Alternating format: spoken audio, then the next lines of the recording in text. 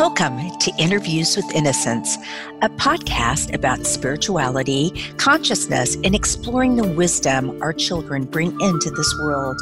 I believe that our very young children are our greatest teachers. After all, they're the masters of living in the present moment, bubbling in unconditional love, enjoying the messiness of life, and curious about the universe in all its dimensions. The pure essence that young children exhibit lives within all of us. My hope is that these interviews will help us discover, embrace, and connect with the sacred core of childhood that resides within each of our hearts. I am your host, Marla Hughes. Today, I will continue the War Diaries. My daughter and I haven't started, this is me now. My daughter and I are flying out to spend time with Paul and Amber, who have the home where they have 40 Ukrainian refugees with some young children. And we're going to be doing some art and theatrical things with the children to help them experience some joy, some normality that we think is so important during this time. So without further ado, the War Diaries, June 29th, 2022, day 126.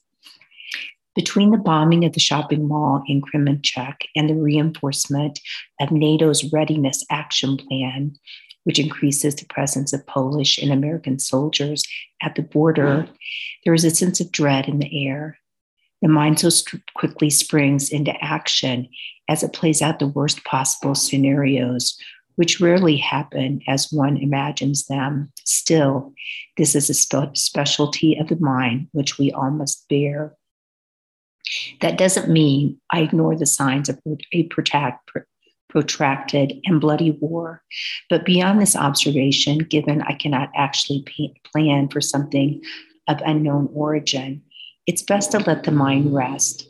To torture the mind with dystopian thoughts of some impending doomsday occurrence is complete, total waste of my time.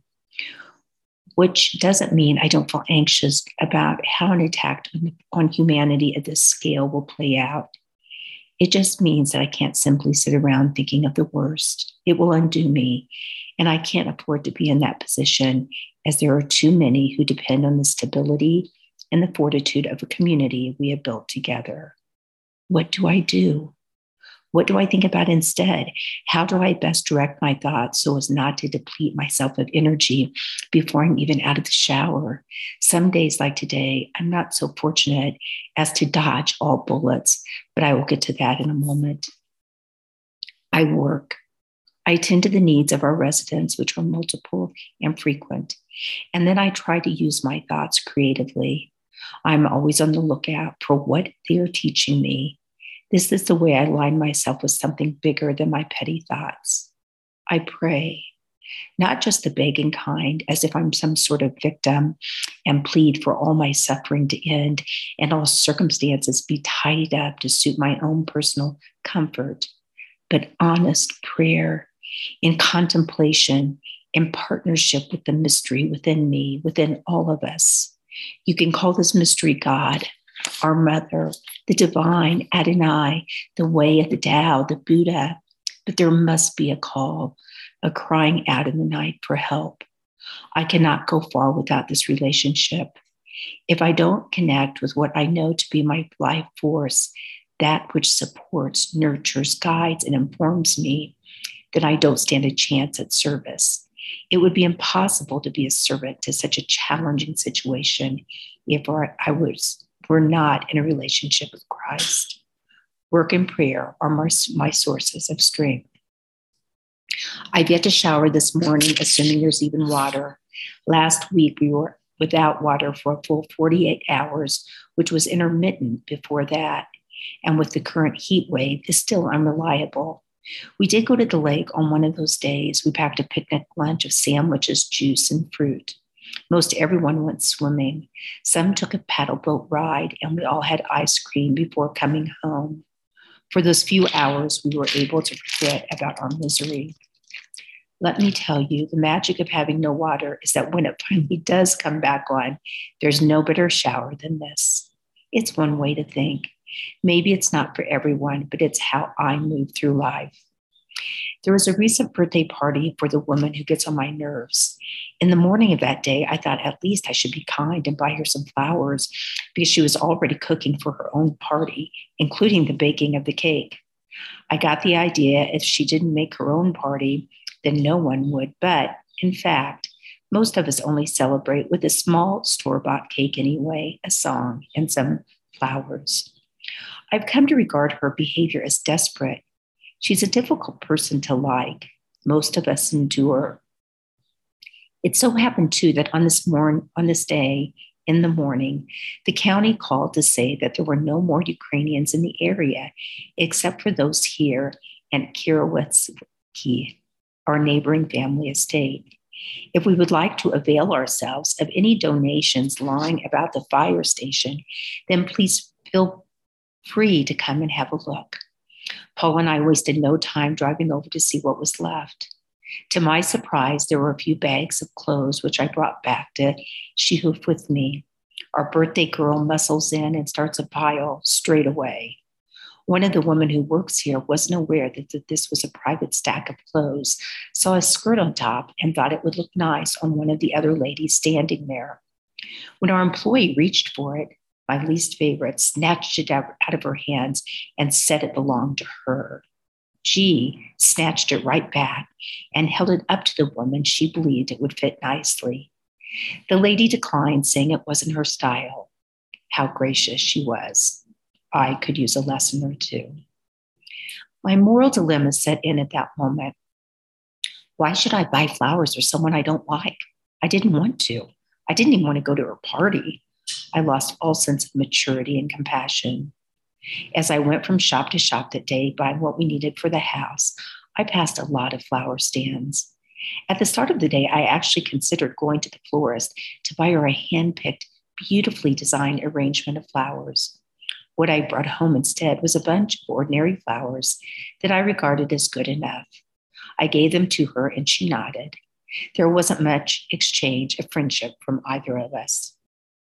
Living with so many other people under such unusual circumstances cannot help but bring out the best and the worst inside you. And after so many years of analysis, I'm not afraid of the part that's not so pleasant. The objective is to own it and not project it. The task is to carry it yourself. I had to continue to do what's in my nature, and it's in my nature to buy the flowers, even if I don't like you very much. I don't have any great revelatory comments to make about myself as to what I discovered that day, other than I'm as human and as complicated as the next person. To not make a situation worse feels more natural to me than the decision to consciously hurt someone else. I can still be civilized, even if I don't care for another person or their actions. So today, there was a repairman whom we called about our most overworked washing machine running all the day long into the night. The locking mechanism on the door jammed. When Paul explained the urgency that we have 40 plus people using it on a daily basis, he replied, I don't care what your problem is. I still can't get there until next week. Paul was stunned but pushed on. Yes, but some of our residents have children with special needs who depend on the washing machine on a daily basis, to which he repeated, that's not my problem. We bought a new machine and the old one will eventually be repaired. It will be nice to have two. Following the impact of such caustic speech, we received a phone call from a woman who volunteers for us in an educational capacity. To our surprise, though I will be honest, more to mine than to Paul's, she announces that she's been telling some of our residents they really ought to move to Canada. This was the final blow for me today. The idea that someone who spends so little time here at Shihuf and further to that isn't qualified to issue such a declarative, as there's nothing even sensible in such a statement. The woman knows no one in Canada, as far as I know, certainly not someone who's able to take on so many and with special needs. One might say to me that she's just an old busybody and doesn't have enough in her life of interest, so she must stick her nose into my affairs and tell everyone here who's settling in that they should now up and move to Canada with no plan, no job, no language, no lodging. If the situation were not so delicate, I disregard her without a thought. Fortunately, after a few inquiries, the residents confessed they thought it was a very strange suggestion that kept quiet under the circumstances that she was, in quotations, helping us. It's becoming like this, a mix of do-gooders and those who bear a grudge about the Ukrainians even being here, each camp formulating their opinions without much practical experience. One of our donors sent an email to me recently. All of you at Shuv are exercising hospitality in many forms and expression. Same root as the word hospital, lodging, inn, shelter. The Latin uses the same word for both guest and host. There's a beautiful spirit at Shuv that is evident to me. That was Karen from Canada. It meant the world to me because with all of our weaknesses and doubts, there's an ever-present human spirit that runs through a steel pipe connecting all of us. We truly are, at this moment in time, an active and engaged community whose ultimate interest is each other and each other's well-being, even if that means someone would like to relocate to Canada. What the lady does not know, because she doesn't live here and is not involved in community meetings and communications, is that Canada is really only an option for the young, unless you have extended family there. Most are waiting to go home again. And this is a quote by Ingmar Bergman speaking in an interview about his film, Shame, in 1968. It just turned out that way. I felt that these people, before this great war broke loose all around them, should end up in some place where time had stopped and where all the fragile and brittle and useless and unnecessary things that people surround themselves with were gathered. And in the midst of this collection of all these little things, there should be this completely brittle and completely useless and terrified person.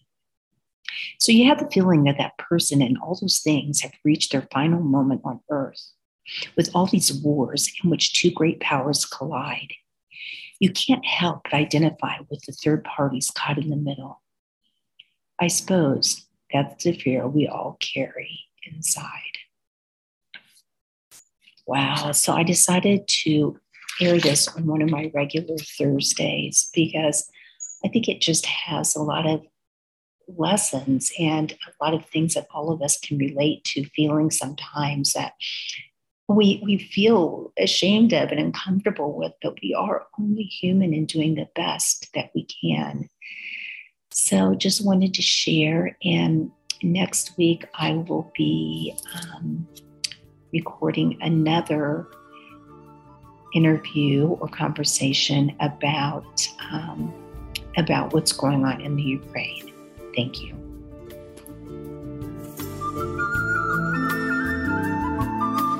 Thank you so much for listening in today. If you want to learn more about the show, you can find us at interviewswithinnocence.com and on Facebook or Instagram at Interviews with Innocence. Please write me a message, tell me what you liked, and let me know what else you would like to hear. I would love to hear from you. And if you liked what you heard, please leave us an iTunes rating and review. It helps other listeners find the show. Thank you.